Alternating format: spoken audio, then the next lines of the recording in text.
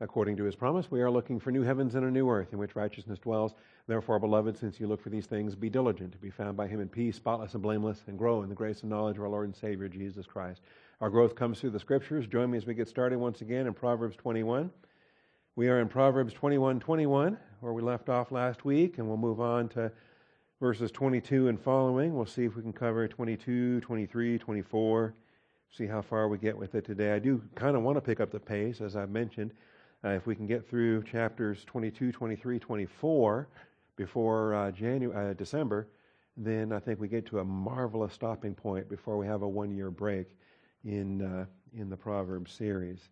But that's my plan. God's got a plan, and His is eternal and better and smart. Mine is just mine. Let's open with a word of prayer, calling upon our Father and His faithfulness to bless our time of study. Shall we pray?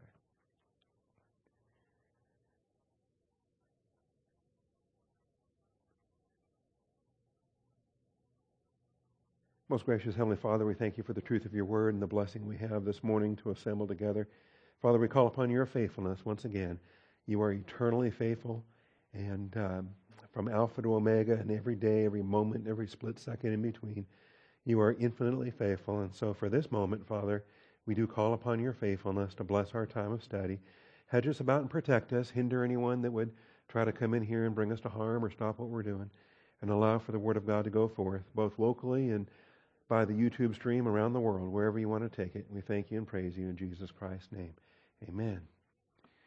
All right, so Proverbs 21:21, and picking up on our slideshow here where we left off a week ago.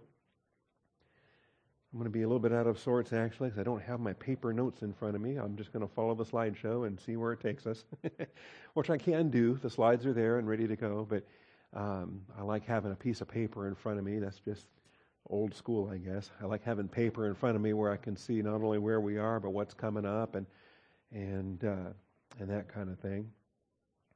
But as it is, I think, if I have the right slide ready to go, we were looking last week at Proverbs 21:21, and I really want to expand upon this, not so much today, but in the months and years ahead. I've got kind of a side project, if you will, that's going on a lot of other studies, but looking at Old Testament soteriological principles and Old Testament sanctification principles related to how an unbeliever came to eternal life and how they grew in their Christian walk. And trying to take many of the passages that we encounter, and if we can, take our church age vocabulary, our doctrinal expressions, and try to superimpose them, lay them on top of the Old Testament passages as we encounter them. And so here in Proverbs 21:21, I'll just give this by way of example and what we were dealing with last week. He who pursues righteousness and loyalty finds life, righteousness, and honor. Now, there's several principles we can draw out of this, and of course, all of the vocabulary is very rich, and we've got doctrinal concepts that relate here. And when we do our categorical studies, all of these things need to be looked at. But pursuing righteousness and loyalty, and we can make applications out of this verse related to a salvation moment, and we can make applications out of this verse related to the experience of the Christian walk. So in other words, top circle, bottom circle, if I was going to use Colonel Thiem's old diagram, and the issues there, the positional truth of getting saved, and then the experiential truth of working out our salvation with fear and trembling, of living our post-regeneration, our Christian way of life, our regenerate way of life. And so it's not always easy to do in a lot of passages because trying to inject a church age vocabulary back upon an Old Testament text is problematic in a lot of respects. But anyway, so pursuing righteousness, some folks would struggle with this because that would appear to be human effort. That would appear to be works. That would appear to be something that I'm doing to earn eternal life. I'm not saying that. Okay, let's relax. We're still a grace ministry. Okay, but what we realize that the language in the Old Testament, we do have to work with it. We do have to be, have caution as we superimpose a New Testament understanding on an Old Testament text. But we're doing this for a point. And here's what we're trying to do. We're trying to put ourselves back into that era. We're trying to understand Old Testament soteriology as they would have understood it, using the language they were comfortable using the biblical language that they had available to them. And we're not blaming them because they didn't have John 3:16. We're not blaming them because they didn't have Acts 16:31. We're actually crediting them for the understanding they had based upon the Hebrew text that they had. And I love the fact, this is the last thing I'll say on this, I love the fact when we had the missionary report that we had Sunday morning and to hear Dan Hill talking about the reminder that everybody before Moses had no Bible whatsoever. Okay? And so that means that when you go through that Hall of Fame of faith in Hebrews 11, you're talking about Noah, and you're talking about Abraham, and you're talking about Enoch, and all these guys, they had no Bible. There was no Hebrew canon of Scripture until Moses. And so I think that's good to keep that in mind. And then even after Moses, how much of the Bible did they have? And you start to see how it came together piece by piece by piece with the Torah, with the law, what we call the Pentateuch, right? The first 5 books plus Job. And then the remainder of the Old Testament, as it fell into place, I think it's good to track how it fell in place, in what order, in what parts, and then only use those scriptures that were available at that time in order to present the soteriological and sanctification principles that as we encounter them in the Old Testament. So, anyway, stay tuned for that. But I do think this is pretty blunt. Pursuing righteousness and loyalty. There's only one way to obtain righteousness, and that's to have it imputed to your account. And we know that. And so pursuing that, coming to eternal life, coming to faith, coming to the point where you leave aside your own merit and works and you freely accept the righteousness of God. And this is a hang-up for the Jewish people, even to this day, not knowing about the righteousness of God and seeking to establish their own. They didn't come to it, because it was not uniting the Word of God with faith. And there's other elements there that I think we can go into. So last week we worked our way through these passages. We saw these issues of coming to Christ and walking with Christ. Let's tear down some cities if we can here this morning. Verse 22. Moving on then to verse 22. A wise man scales the city of the mighty and brings down the stronghold in which they trust. A wise man scales the city of the mighty. Well, which city is that? A wise man scales the city of the mighty and brings down the stronghold in which they trust. All right, we got a marvelous passage here. We need to understand it for what it's saying, not only in the original Old Testament context, but then how we apply it today in the church age, because we do have a New Testament equivalent of this. And in fact, it might be shocking for us to realize that Israel had an Old Testament equivalent of the passage that we've been enjoying for years and years. So we have to kind of study it from both sides.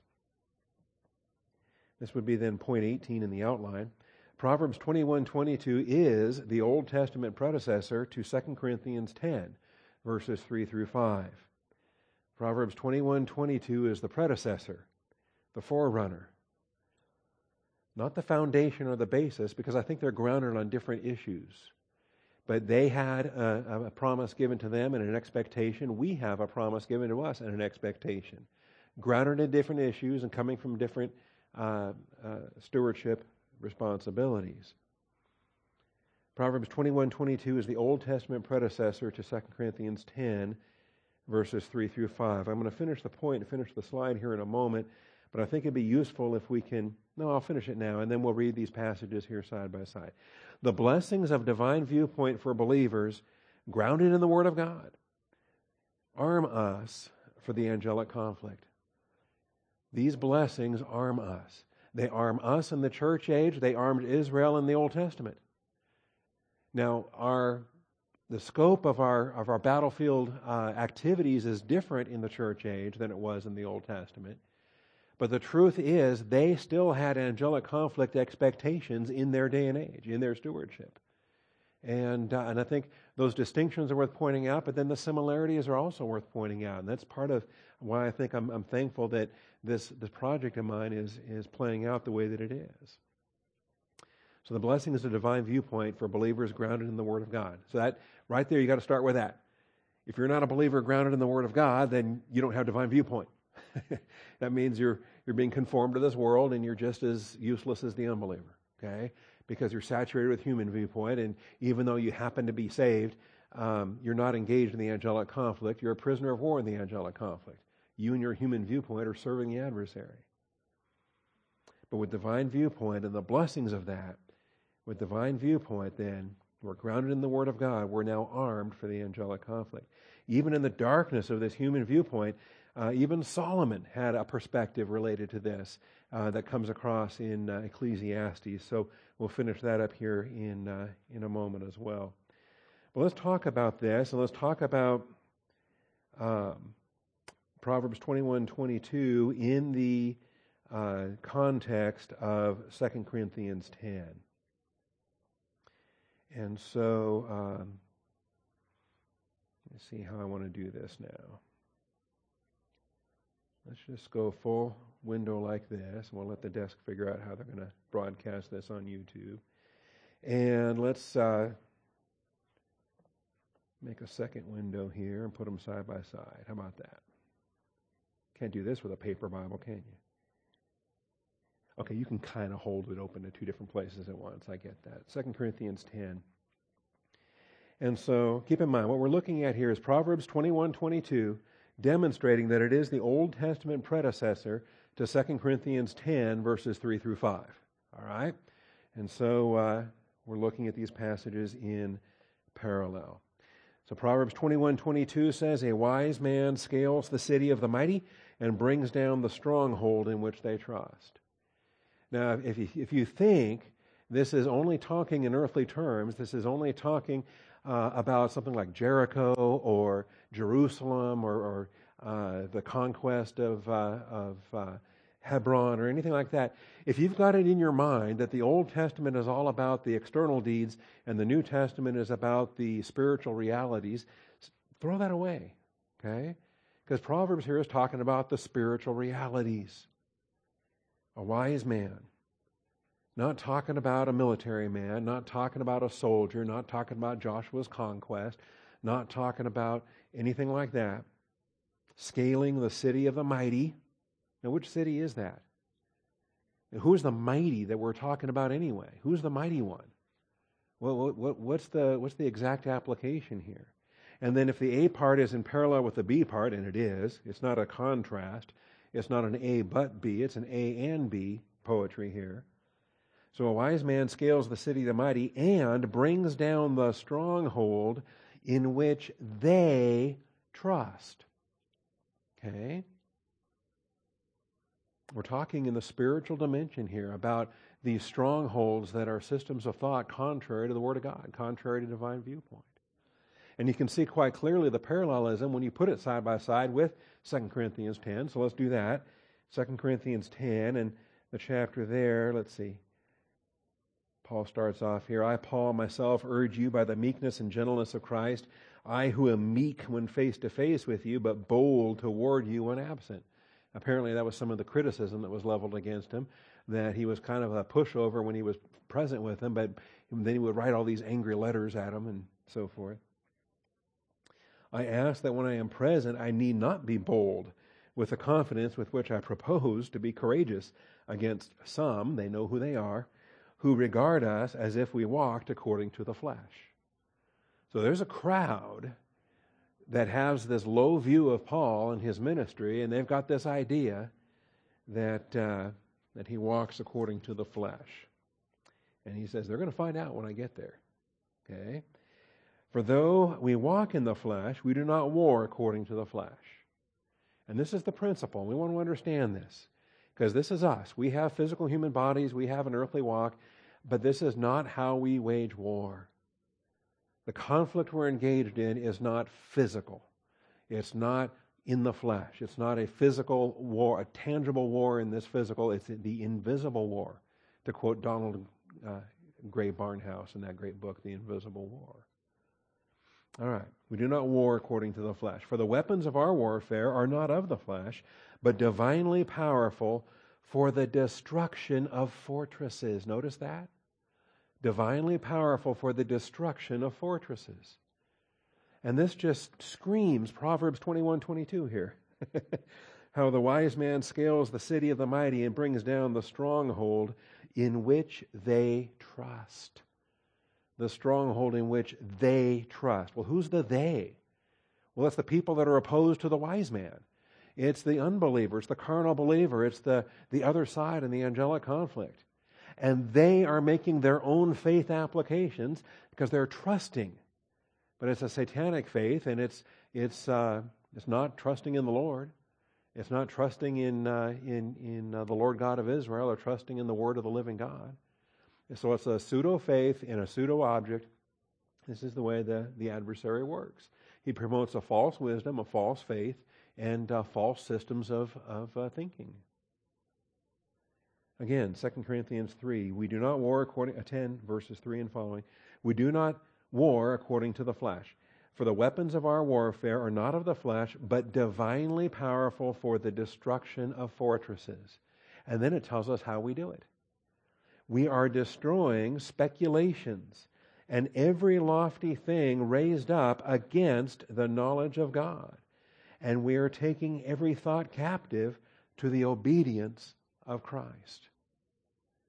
And so this is how we engage in the angelic conflict. This is how we function as special forces behind enemy lines. Because we're living in a fallen world. And the mindset of this world is hostile to the Word of God. And so these speculations and these lofty things, what do? Do we just go along with them? Do we agree with them? No, we destroy them. We destroy them. And every lofty thing raised up against the knowledge of God. How do we destroy them? We blow them up. We use the weapons that God gives us. Divinely powerful. And I tell you, the most powerful thing He's given us, beyond the fact, of course, that the omnipotent Holy Spirit lives in us. Okay? But we have the divine power of His Word. The divine power of the Word of God. The Word of God is alive and powerful. And so it's the Word of God that destroys these speculations and these lofty things, these thought processes, these attitudes, these philosophies, these worldview expressions that are hostile to Bible doctrine. And so if the Word of God says male and female He created them, and this fallen world says, there's 615 genders, well, that's a speculation, and we need to destroy it. That is a lofty thing. It is a thing that puffs up, and it's raised up against the knowledge of God. It's our generation's Tower of Babel. Remember, the Tower of Babel was a tower. We'll study this in Genesis. But the idea was that human effort can attain heaven, or something better than heaven. Going back, of course, to Satan's lie. Satan felt he was better God than God. So we are destroying speculations and every lofty thing raised up against the knowledge of God. And is that not enough? Okay. We are taking every thought captive to the obedience of Christ. That's our own thinking. That's their thinking. That's their thinking. So how do we take their thinking captive? Okay. Anyway, this, of course, we taught this. We had a 2 Corinthians series. There's notes available in the hallway and on the website. There's MP3s available on the website. Mostly, as I remember it, I think mostly I emphasized our own personal thinking that we take captive. I'm starting to evaluate how I can take somebody else's thinking captive. And I think the way I do it is because I don't just let their lies sit there without an answer. I give them an answer, and then I give them something to think about. And then I let the power of the Word of God haunt them. Because once the Word is out there, it's not because I'm so smart or special or whatever, I'm useless, but the point is, the Word accomplishes the purpose for which it's sent. That it does not return void. That once I put it out there, God's Word is going to do what God's Word is going to do. And if that means that it haunts somebody, that they think about it, that they remember it 10 years later, 20 years later, whatever, great. It's the ultimate fire and forget cruise missile, okay? We got weapons that are like that. The Army's got, the military's got weapons that are like that. It's called fire and forget. Because you got a target, you push the button, you fire the thing, and then you don't have to worry about it after that. You can go on to the next target. You can be looking for the next thing to shoot at. Because you can forget about the round you just sent down range. It's going to do what it's going to do. Self-guided and correcting and whatever else. And this is the Word of God. It's a marvelous fire and forget weapon. You just launch it out there, and then, the best part is you can go home and go to sleep and do what you're doing. And I think that's how Pastor Dan Craw got saved. Because he was sitting here on a Wednesday night, and then he went home, and by 2 o'clock in the morning, 3 o'clock in the morning, 4 o'clock in the morning, it was still haunting him. And then he starts reading this book, and all these things coming together. So we are destroying speculations. Now, this might shock us, because then you go back to Proverbs and you say, wait a minute, that's in the Old Testament? Scaling the city of the mighty, bringing down the stronghold in which they trust. So if you think about it, these philosophies, these worldviews, these thought processes, these lofty things that are raised up against the knowledge of God, the people that are living in them, they love living in them. It gives them comfort. It's their security blanket. It's their affirmation. It's their validation. They don't want to admit that they're wrong. And so if they accumulate enough people that agree with them, then they can mutually reinforce each other and say, hey, look at this. We're right because we all agree with us. And those other people are clearly haters because they don't agree with us and they hate us. So here's the thing. Just tear those walls down. Expose show the emperor he's got no clothes. Bring down the stronghold in which they trust. And if you just lay it bare, the thing that they're trusting in, show them the worthlessness of the object of their faith. The value of faith is in the merit of the object, not how fervently they believe it. And so it's kind of neat to see this in the Old Testament, to realize that, wait a minute, the angelic conflict didn't start with the church age. We're the intensified stage of the angelic conflict, and we do. We have far more engagement possibilities than they ever dreamed of. And we do have armor in Ephesians 6 that they were not provided. And we are a heavenly people that they were not. Right? They were a redeemed people. They were a regenerate people. They were born again. But they were not a heavenly people. And they were not baptized into union with Jesus Christ. And they were not sealed unto the day of redemption as we are with the sealing ministry of the Holy Spirit. So we have a lot of resources available to us. They were never told to wrestle against, as we were told, that we wrestle not against flesh and blood, but against the rulers and authorities, the principalities and powers. Now, those same principalities and powers were around back then. Satan afflicted Job, and Job had no Bible to deal with it. But we have the armament they were not given. And I hope as we start to draw these distinctions, that we can appreciate what we've been given, but not denigrate what they did with what they were given. Because they did an awful lot with what they were given. So we have the Hall of Fame of Faith. And look what they did with what they were given. Far less than what we're given. So they engaged in these things. They destroyed strongholds, and they brought down these cities and these thought processes. They destroyed speculations and every lofty thing raised up against the knowledge of God. David had confidence going up against Goliath, and it was strictly because this uncircumcised Philistine was taunting the armies of the living God. And that's exactly what we're dealing with here. This is a wise man ready to go destroy a stronghold. All right. So we have the issues there. And I hope that's helpful. Let me now get this back down to where it belongs. And show you what we're dealing with. All right. So again, the point in the outline is point 18. Proverbs 21:22 is the Old Testament predecessor to 2 Corinthians 10, verses 3 through 5. The blessings of divine viewpoint for believers grounded in the Word of God, arm us for the angelic conflict. I would also highlight here Jeremiah chapter 1, verses 9 and 10. In Jeremiah chapter 1, verses 9 and 10. And I think this is another passage that we could think of only in temporal life issues, only in secular applications. But what happens if we look at Jeremiah 1, verses 9 and 10 in the spiritual dimension? And which one is more in focus as the Lord commissions Jeremiah to his work assignment? So the Lord stretched out his hand and touched my mouth. Okay? And this is 9 verses into the book. Let me just highlight a little bit here. The words of Jeremiah, son of Hilkiah, of the priests who were in Anathoth in the land of Benjamin. He was of a priestly line, but really his call to prophetic ministry is what takes center stage. He was kind of not appreciated by the priests of his day. To whom the word of the Lord came in the days of Josiah, the son of Amon, king of Judah, in the 13th year of his reign. And just remember, Josiah is the last good king. And he has an inexplicable departure from office. You wonder, seriously? You were looking forward to more years of glory, more years of goodness, more great things were on the way the longer that Josiah can stay in office.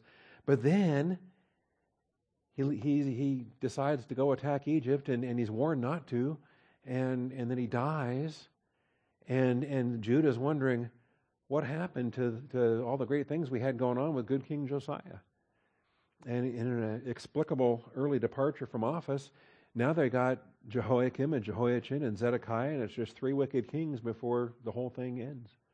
Because the Jerusalem is destroyed, the Davidic throne is vacated, and they go off into captivity. So Jeremiah is the prophet that is in ministry as the last good king departs, and then as 3 wicked kings follow, and then as Jerusalem is destroyed. And Jeremiah's got to stay in ministry through all of that. Okay? Came also in the days of Jehoiakim, the son of Josiah, king of Judah, until the end of the 11th year of Zedekiah, the son of Josiah, king of Judah, until the exile of Jerusalem in the 5th month. So you think about, of all the eras of Israel's history, of all the eras to be in ministry, this is what Jeremiah was called to do. And then Daniel, of course, had a tandem ministry in Babylon, and Ezekiel. But Jeremiah had to stay there and watch it all happen. Now the word of the Lord came to me, saying, Before I formed you in the womb, I knew you. And before you were born, I consecrated you. I have appointed you as a prophet to the nations. So he's a Jewish prophet, and he's writing Hebrew scriptures, and much of his ministry is in Jerusalem, rebuking the wicked kings, and so forth. But notice, his appointment is to the Goyim, to the nations, to the Gentiles. So how much traveling did he do? And how was this exercised? And in what form and fashion did this take? Because he actually reveals very little of it in the text of Jeremiah or Lamentations or anything else. We've got just little glimpses when he rebukes a Gentile nation, but we don't really have narrative. We don't have a story. Yeah, there's no Book of Jonah equivalent for Jeremiah, so we don't know, that he tried to board a boat and got swallowed by a whale. We don't know the story of Jeremiah like we know Jonah. We know that Jonah pouted when he got there and he sat under the tree and all that. Maybe we'll get a clue on that someday. But nevertheless, he was appointed as a prophet to the nations. So I said, Alas, Lord God, behold, I do not know how to speak because I am a youth. But the Lord said to me, Do not say, I am a youth. Now here's the thing. When you're engaged in ministry, don't start making these excuses for disobeying the commands of God. God told you to go do something, go do something. Don't, because when you say, oh, but I'm but a youth, or Moses said, oh, well, I'm not eloquent, or other people, there's no shortage of excuses that are out there. But every time we make those excuses, we're acting as if God's ignorant of these things, right? Like God's going to go, oh, I'm sorry, my bad, I forgot how young you are, okay? God knows that he's a youth. That's part of why he called him at this moment. God's not ignorant of the tools that he's selecting. He's using the exact tool he wants in the exact way at the exact time. Do not say I'm a youth, because everywhere I send you, you shall go, and all that I command you, you shall speak. Do not be afraid of them, for I am with you to deliver you, declares the Lord. So this is his call to ministry, and this is how he gets started. So then the Lord stretched out his hand and touched my mouth. The Lord stretched out his hand and touched my mouth. Now, we don't know what form or fashion this was. Was this the angel of the Lord that appeared to him, visibly, bodily? We don't exactly know. How was the stretching out? How was the touch? Did he feel it? In any event, hand, mouth, okay. So it was probably a Christological, a Christophany, as we say, an appearance. Usually it was the angel of the Lord that manifest to appear before human beings. Stretched out his hand and touched my mouth, and the Lord said to me, Behold, I have put my words in your mouth. See, I have appointed you this day over the nations and over the kingdoms, to pluck up and to break down, to destroy and to overthrow, to build and to plant. And so I ask the question. We have a literal hermeneutic. We want to take these expressions literally, and we do take these expressions literally. But do we take these expressions literally in the scope of secular life, or do we take these expressions literally as the metaphors that they appear to be? Because remember, even though we take it as a metaphor, we still handle the words themselves literally. So literally plucking up, literally breaking down, literally destroying, literally overthrowing, literally building, literally planting. But is that in the physical realm, or do we take these metaphorically and literally apply them in the spiritual realm? Is that where our plucking up and breaking down takes place? Is that where our destroying and overthrowing takes place? Or do I want to grab a pitchfork and go storm the Capitol in Washington, D.C.? What am I going to do? Okay? Or am I going to be spiritually destroying, teaching the Word of God and equipping the saints for the work of service? Okay?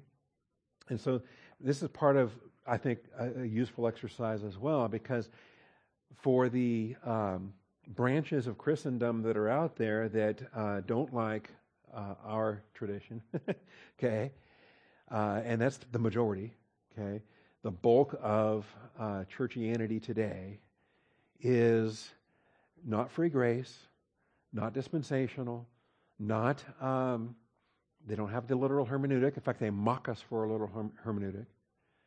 They are very, very much the go along and get along, because their definition of love is let's approve of every perversion that's out there and don't call it perversion, okay? And in fact, they go so far as to say that our flavors of Christianity are not real Christianity, that we are wrong, that we are full of hate, that we're primitive, that we have to update ourselves. We have to update ourselves, okay? And so they view with a evolutionary lens. They view that Christianity is evolving like everything else has evolved in human evolution. And so it's just us. We're still the Neanderthals that haven't evolved yet, because we have the literal text of the Scriptures, and this is how we ground our thinking, and this is how we base our lives. And so I don't have any issue with pluck up and break down. Let's look at the Hebrew. Let's look at the vocabulary. We're going to understand the literal sense, the literal meaning of these literal words. But then that's not going to stop us, though, from evaluating, do I take this literal word metaphorically, or do I take it and make its application in the physical universe in my temporal life? Am I explaining this well enough? You catch what I'm saying here? All right. I figure if I say it 4 or 5 different times with as many different ways as I can, that maybe it'll come up. But see, so here's the thing. Just because it's a metaphor, we still handle it literally. the literal words. And there will be an obvious application to be made. Okay? When Jesus says, I am the door, that's a metaphor. But for us to properly understand the metaphor, we have to accept the fact that the door he's using in a metaphor is a literal door. The word is literally door. And we use that word literally so that when we unfold the metaphor properly, that we're not adrift. See? Anyway, so yes, we're going to be literally plucking up and breaking down in the metaphoric application in spiritual life. And that's what Jeremiah was called to do, I believe. To destroy and to overthrow, to build and to plant. There's no record that the prophet Jeremiah went to any Gentile nation, much less all of them. We have clues, though, that he did travel, and we taught this in the Jeremiah series, that he did travel, and he did address those nations. But it was in the verbal proclamation of the Word of God. Okay? In the verbal proclamation of the Word of God.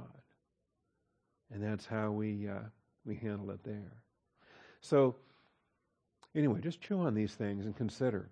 I think, too, it's worthwhile pointing out that one of the big changes between Old Testament and New Testament, between Israel and the church, is that Israel was a theocracy. They were a theocratic kingdom. Always were, always will be, a theocratic kingdom. And so prophets spoke the word of the Lord to rebuke even their own kings, the Jewish kings that were out of line. But then, of course, Gentile kings are out of line, subject to rebuke, telling Nineveh to repent and telling Edom that they were doomed, all kinds of things like that. And they had every right to do so. Prophets of God would speak on behalf of the theocratic nation. The church is not a theocratic nation. And the pastor-teacher role is not analogous to an Old Testament prophet. This got me in trouble with some of the political groups around here that invited me to be a part of the Austin Area Pastors Council, who felt that today's pastor-teachers were required by Scripture to speak with a prophetic voice to the government. And there's no analogy between church-age pastor-teachers and Old Testament theocratic prophets. And I think you get in trouble if you try to claim that. Anyway, so stay tuned for some more teaching there. By the way, I've resigned my position with that group, so you might pray over that. The blessings of divine viewpoint for believers grounded in the Word of God arm us for the angelic conflict. And you want to know something? Even in the darkness of his human viewpoint, reversionism, Solomon remembered an echo of this truth. Even in the darkness of his human viewpoint, reversionism. The book of Ecclesiastes, God the Holy Spirit inspired the authorship of a book that largely reflected Solomon's human viewpoint during his personal reversionism, his time away from the Word of God. And yet the Holy Spirit accurately recorded human viewpoint in the Bible, so we could see it for what it is. We can read it and tremble to think that if Solomon can depart from his wisdom, the rest of us are just as vulnerable. That we can dump doctrine and start substituting our own wisdom for what we think is right and wrong. And yet I'm encouraged by the fact that the Word of God is as powerful as it is. Because when you've got doctrine in your soul, then the echoes of that can still reverberate even when you're carnal. And the Holy Spirit can bring to remembrance the doctrine that's buried down deep in there. The doctrine you don't want to think about because you're too busy having fun in your carnality. But it's still sitting there in your soul, in the memory banks and the storehouse. And the Holy Spirit just brings it out and dusts it off and hits you with it, slaps you around a bit. It's thank God that He does. So let's look at Ecclesiastes 9 and see this echo here.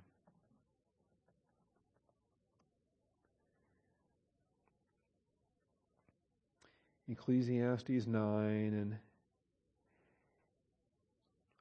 I'm headed for verses 13 through 18. I don't know that we need to see a whole bunch of this prior to verse 13.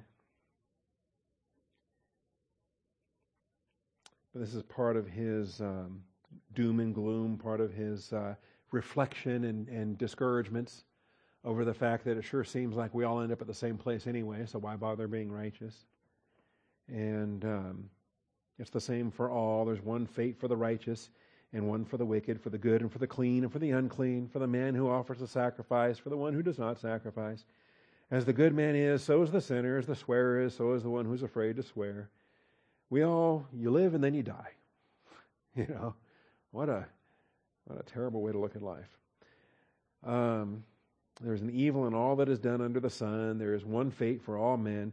Furthermore, the hearts of the sons of men are full of evil, and insanity is in their hearts throughout their lives. Start to wonder if Solomon was around to see our day and age. Afterwards, they go to the dead. Whoever is joined with all the living, there is hope. Surely a live dog is better than a dead lion. You know, there's just some of these verses you want to put on a business card, and just, you know, it's kind of interesting. Anyway, let's get down to, again, their love, their hate, their zeal have already perished. They no longer have a share in all that is done under the sun. That phrase, under the sun, that shows up. He's just looking at secular life. He's looking at temporal life living and what happens. You're born, you live, you die. He tried everything that money could buy. Go then, eat your bread in happiness and drink your wine with a cheerful heart, for God has already approved your works.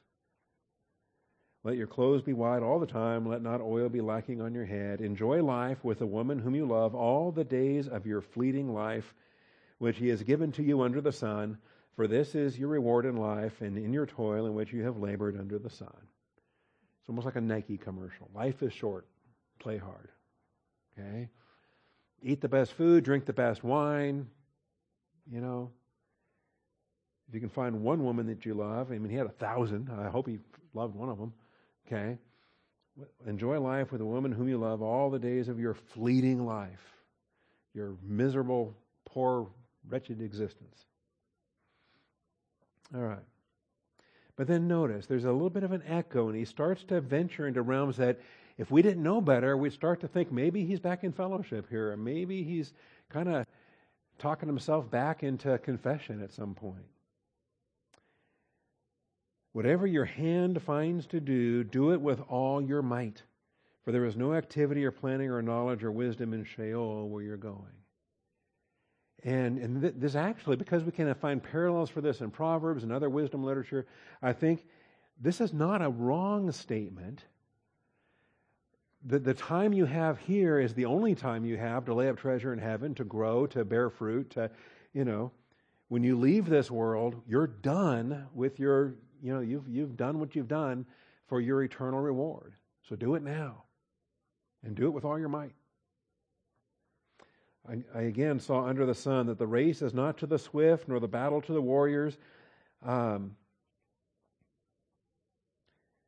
There we go. The race is not to the swift, and the battle not to the warriors, neither is bread to the wise, nor wealth to the discerning, nor favor to men of ability, for time and chance overtake them all. And he's not wrong in earthly terms as far as this goes. And then when we can relate it to Proverbs and other passages of Scripture, we can see there's divine viewpoint in this.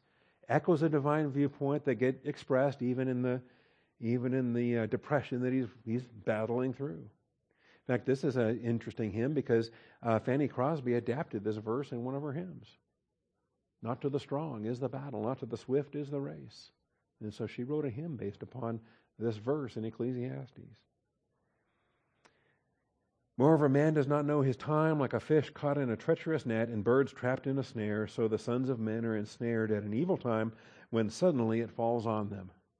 We don't know when our time is up, and invariably, it's always inconvenient. Is that today? Okay, and we weren't planning on it. Okay, our spouse wasn't planning on it. Our children weren't planning on it, and but we just don't know. The bird didn't know the net was going to catch him either, and that's why we're supposed to. And this is why when he's in fellowship, he says, let's present to God a heart of wisdom. We got to redeem the time. We've got to live our days with wisdom. All right. Then we get to the issue here in verse 13. Also this I came to see as wisdom under the sun, and it has impressed me. There was a small city with a few men in it, and a great king came to it, surrounded it, and constructed large siege works against it. But there was found in it a poor wise man, and he delivered the city by his wisdom. Yet no one remembered that poor man. And was this a real story? It makes me wonder. Okay. He had stories far and wide, and people came to him from all over the world, and he was collecting proverbs, and he was collecting stories and this. So maybe it was true. Maybe this was just a story that he gathered. So, sounds bad. Small city, few men in it. Great king came to it. This battle's not going to go well. Surrounded it, constructed large siege works against it. Sieges always work if you just wait long enough. They will run out of food. They will starve. As long as you have enough food to sit there bored waiting for them to die. Anyway, but there was found in it a poor wise man, and he delivered the city by his wisdom. Don't know how he did it, but he did it. Okay? Yet no one remembered that poor man. Who got the credit for this victory? When they look back at this day and age, who was credited as the Savior? The wrong guy gets the credit. Okay, the guy with better PR. The guy that, probably, it wasn't the poor wise man. It was probably the rich guy that took credit for what the poor wise guy was the idea he came up with. No one remembered that poor man. So I said, wisdom is better than strength, but the wisdom of the poor man is despised, and his words are not heeded. So what do you want to be? Do you want to be wise, or do you want to be remembered? Do you want to get the credit? See, the wise man doesn't take the credit. The wise man credits God. Wisdom of the poor man is despised, and his words are not heeded.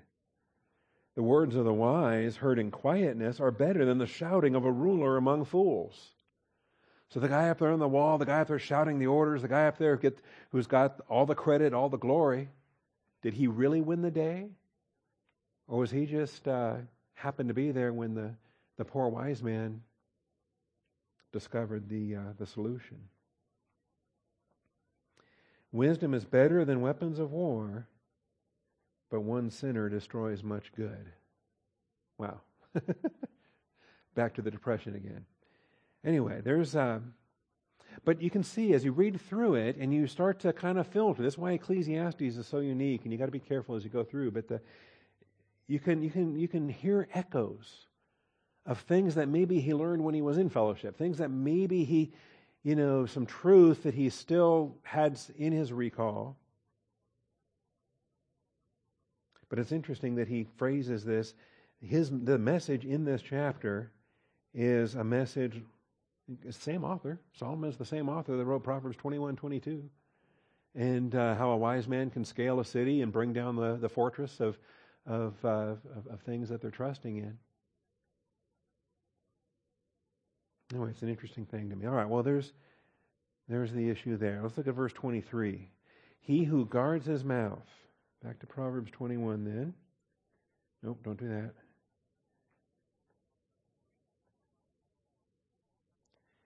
All right, here we go.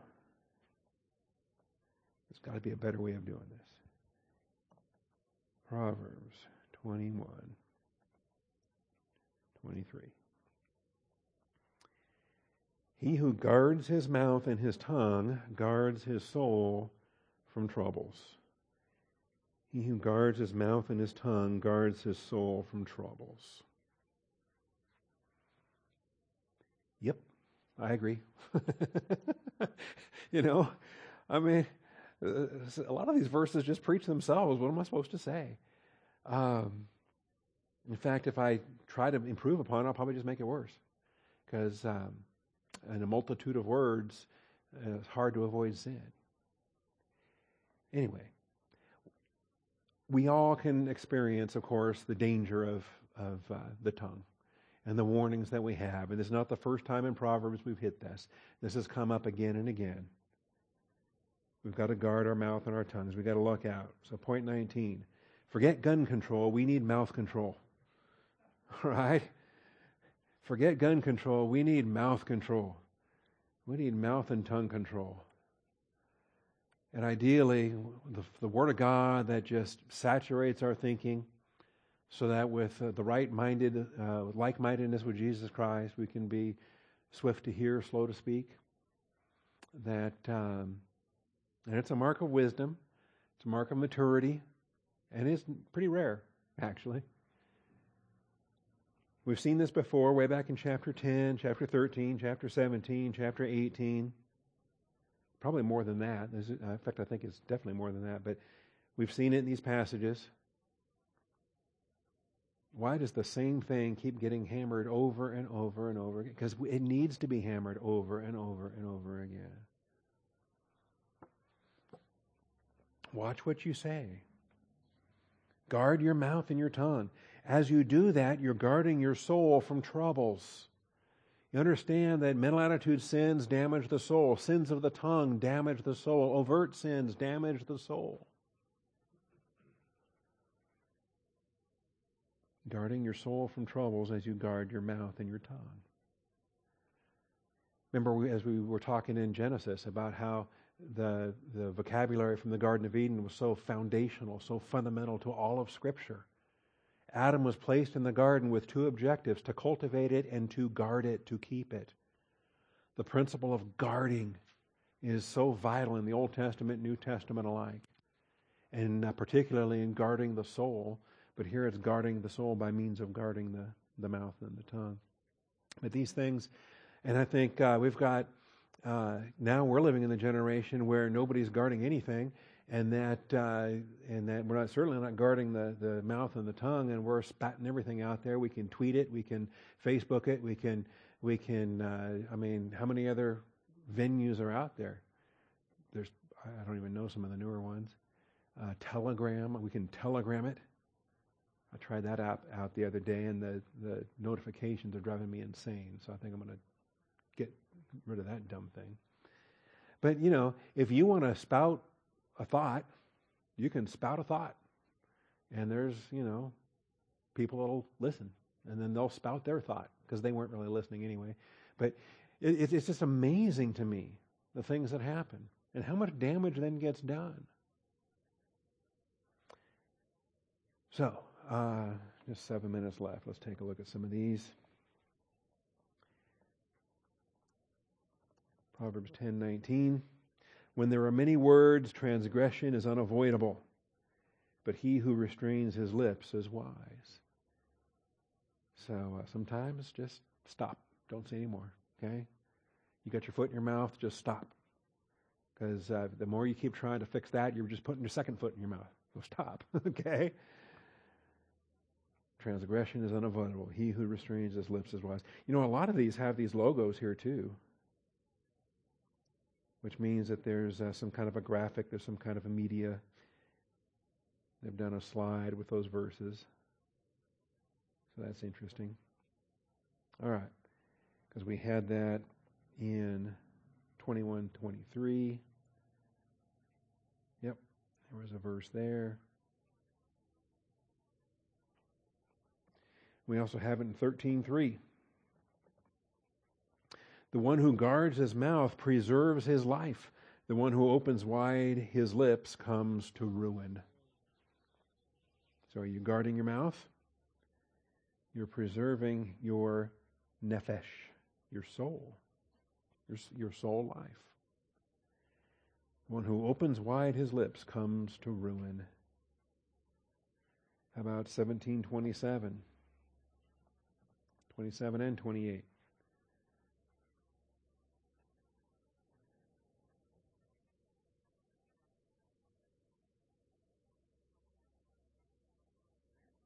Proverbs 17:27. He who restrains his words has knowledge, and he who has a cool spirit is a man of understanding. Human viewpoint, you try to impress people with what you know, and if you talk a lot, you might make them think you know a lot. Okay? And you can fool some of the people some of the time. But restraining your words probably shows you have more knowledge than the next guy. And the cool spirit. Now you really have the understanding. Now you're Christ-like. Even a fool, when he keeps silent, is considered wise. You know, better to stay quiet and appear stupid than to open your mouth and remove all doubt. I think my dad used to tell me that. But when he closes his lips, he's considered prudent. No, he just doesn't know what to say. So he just acts like he knows what you're talking about. How about Proverbs 18:21? Death and life are in the power of the tongue, and those who love it will eat its fruit.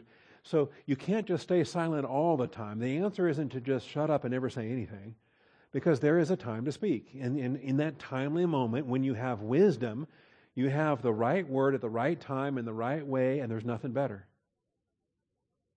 And a lot of times, that's what grabs your attention, is somebody that's normally pretty quiet and reserved, and then all of a sudden you had something to say, something to contribute. Like, well, where's that coming from? Ooh, I'm going to pay attention to that. This guy doesn't usually, and that gets my attention. Like, wow, okay. The other guy that's never nonstop babbling, constantly, tune him out. In fact, maybe it is important this time, but I wouldn't know. I quit listening to him 20 minutes ago. So you understand there's a value and a benefit when you do have the right words to say. That's why death and life. Death and life. It's the power of the tongue. Part of being made in the image of God. Part of the privilege and responsibility that we have in order to convey the truth from our soul. We're actually conveying thought with words.